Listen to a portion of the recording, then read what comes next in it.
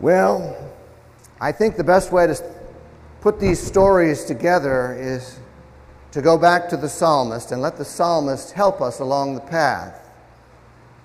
Psalm 123, that is right before the psalm that we sang this morning, goes something like this. If the Lord had not been on our side, this is Israel's song.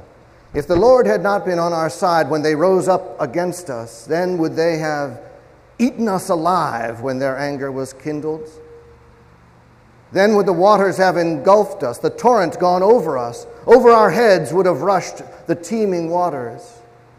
Our life is like a bird that has escaped the snare of the fowler. Indeed, the snare is broken, and we are escaped. Our help comes from the Lord who made both heaven and earth. A couple of weeks ago, when we were baptizing that attractive infant, Peyton, we talked about waters going up over our heads and how this has been a standing and radical, basic metaphor for humankind, for chaos and the search for God and the search for hope and salvation. The psalmist expands the metaphor and uses other great fears to connect our situation without God to the possibility of God. And so being eaten alive, which in those days was a very real possibility, is used as a metaphor. But notice it's connected with people doing the eating alive. There wasn't too much cannibalism in the ancient Near East that we know about.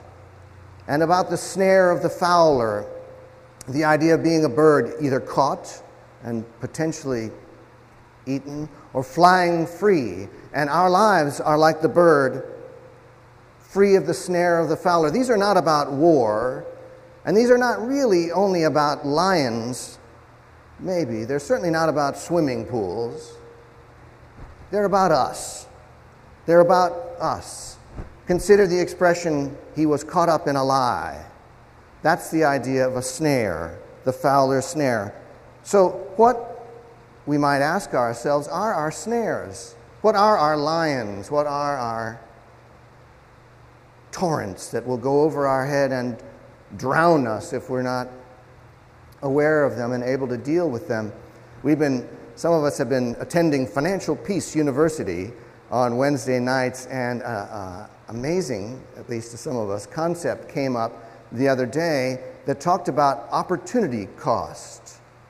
And that whenever we have an urge to spend or to buy or to go on a trip or to do something with a chunk of money, one of the major things that we should stop and do, besides talking to somebody about it and waiting overnight and making sure we understand all those things. How am I doing? That's 4 out of 5, right, Jen?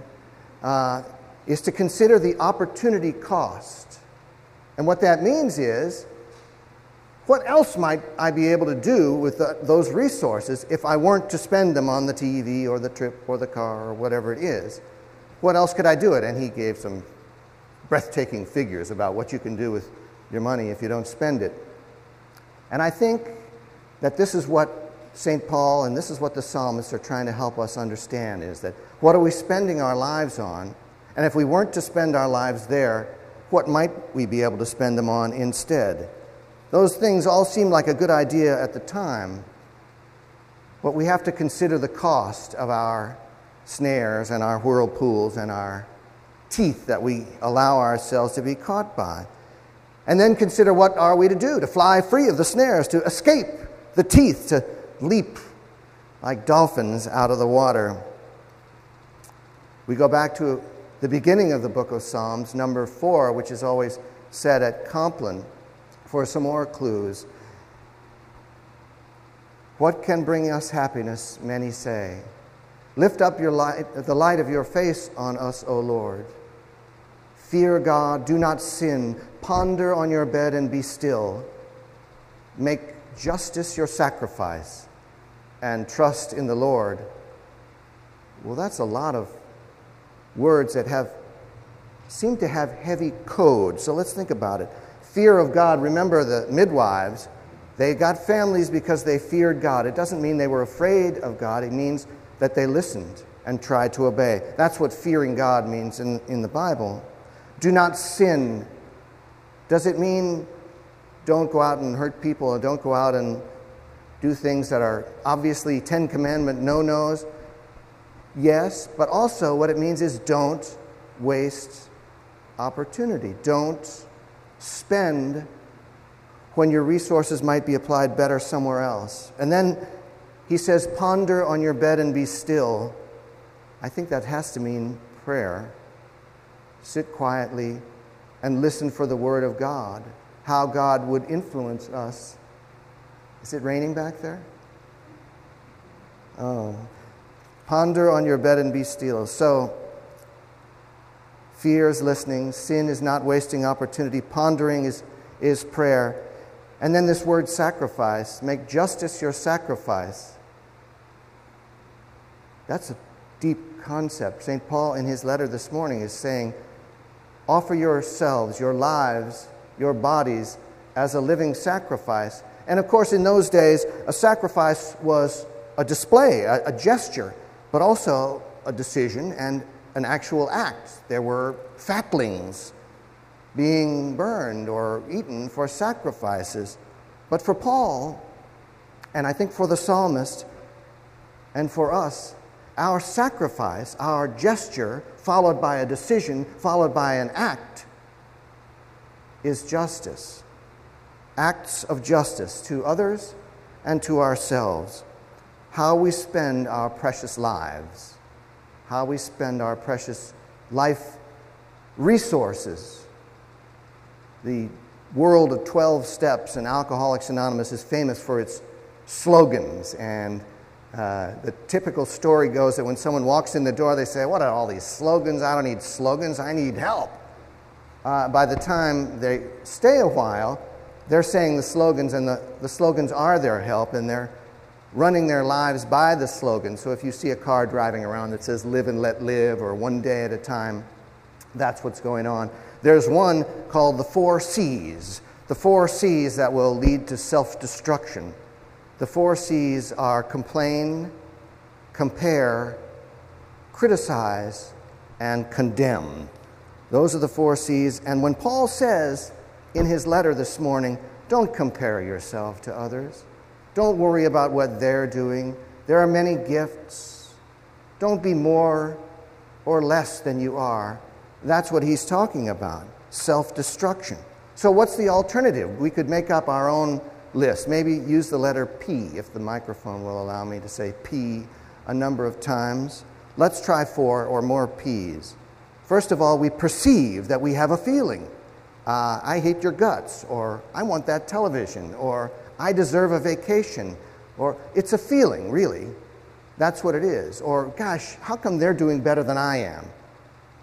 That's comparison. So we perceive the feeling, but then we protest against what we know are its destructive possibilities.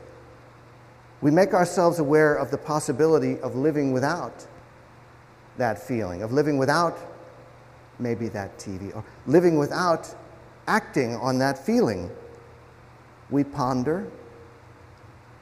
We lie in our bed, or sit in our rocker, or sit under our gazebo, and we think, what would God have us do with this? Does God really want me to walk around hating? Does God really tell me that I need this or that, or whatever it is that's taking our resources unnecessarily?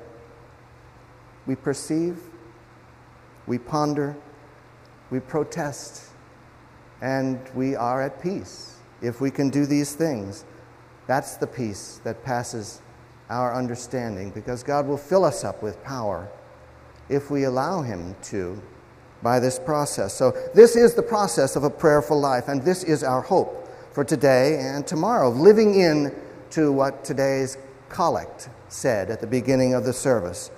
It would have us be and show forth God's power in the world. Show forth God's power. If they see us, they will come. It's another AA thing. Attraction, not promotion. We don't go out and beat the bushes and wring people's neck and say, you must come here and do as I say and believe what I believe. Our actions and our lives become an example for others. Then we'll become the rock, just like Peter. At the end of this reading this morning, Jesus says, "Tell no one that I am the Messiah." What on earth can he mean by that? Why? Tell no one. Perhaps what he means is don't tell anybody. Show them. Don't tell one person. Tell no one. Show everyone. And thereby the church will have life. Amen.